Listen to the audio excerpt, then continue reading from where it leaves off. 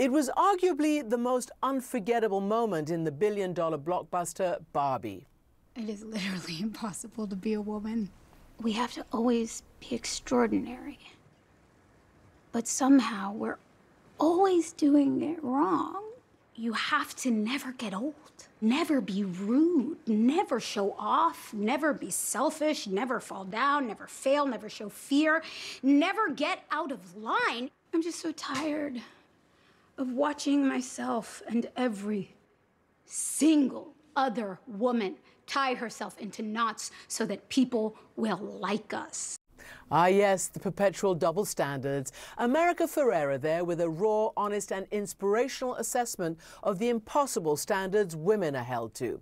With awards season shifting into high gear after the Golden Globes, where Barbie won for cinematic and box office achievement, I sat down with Ferrera here in LA to talk about this Barbie's subversive feminism and Oscar controversy. America Ferrera, welcome to the program. Thank you. How surprised were you at the huge impact that monologue had, your speech in Barbie, which was already such a successful film? It was amazing to see how it hit the audiences and what the responses were. I know that when I first read the script, everything before and after and including the monologue, we have to always be extraordinary.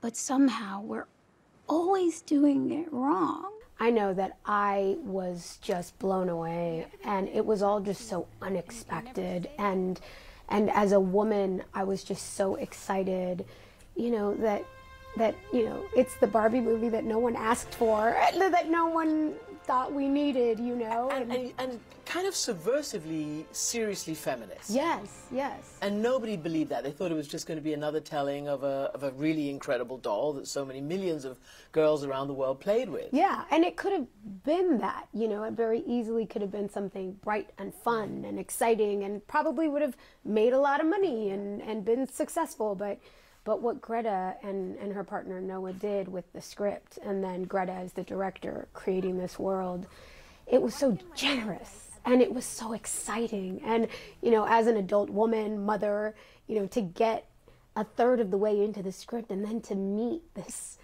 adult, real, flawed, you know, insecure but having ambition woman, like struggling to be, you know, so many things to so many different people.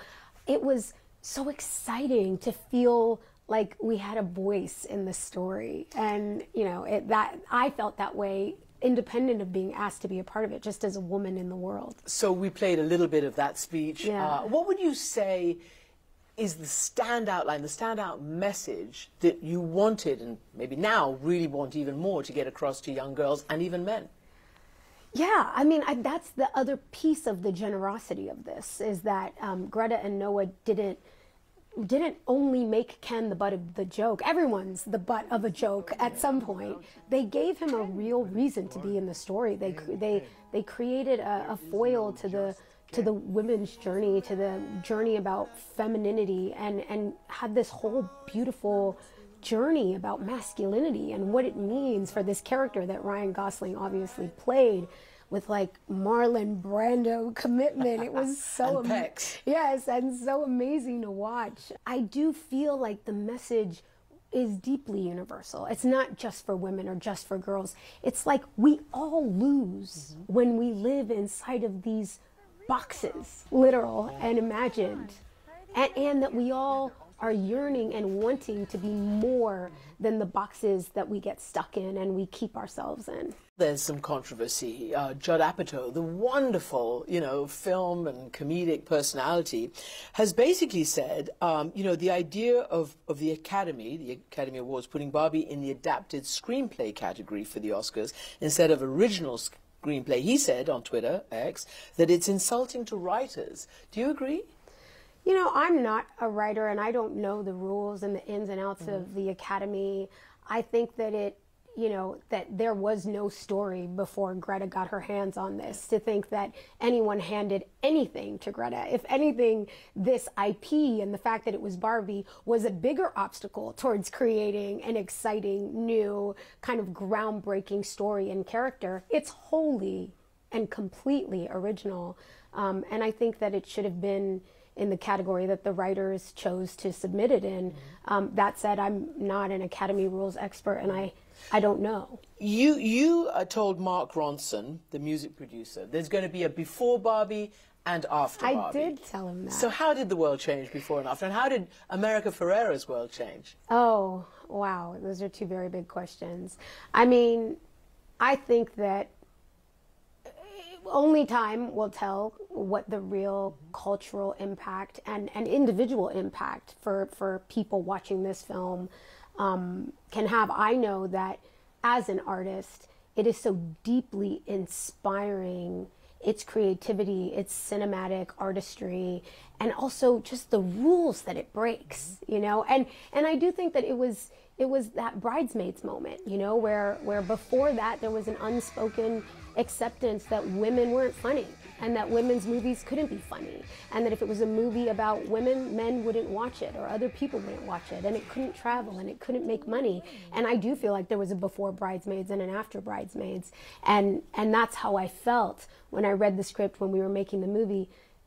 There's going to be a before and an after, and it's going to be about opening people's ideas of what's possible in storytelling and what we're capable of. And that women's and girls' stories actually do sell. Yes, and that their stories are our stories. I grew up my whole life wanting to be Tom Hanks. You know, I grew up putting myself in men's shoes as a child. Like, of course men can do the reverse. Of course people of all genders can see themselves in each other. It's so simple, but it's also a choice to place value in those stories. And Greta and Margot took a huge swing and got people to take a massive bet, and they delivered. America Ferrera, thank you so much. Thank you.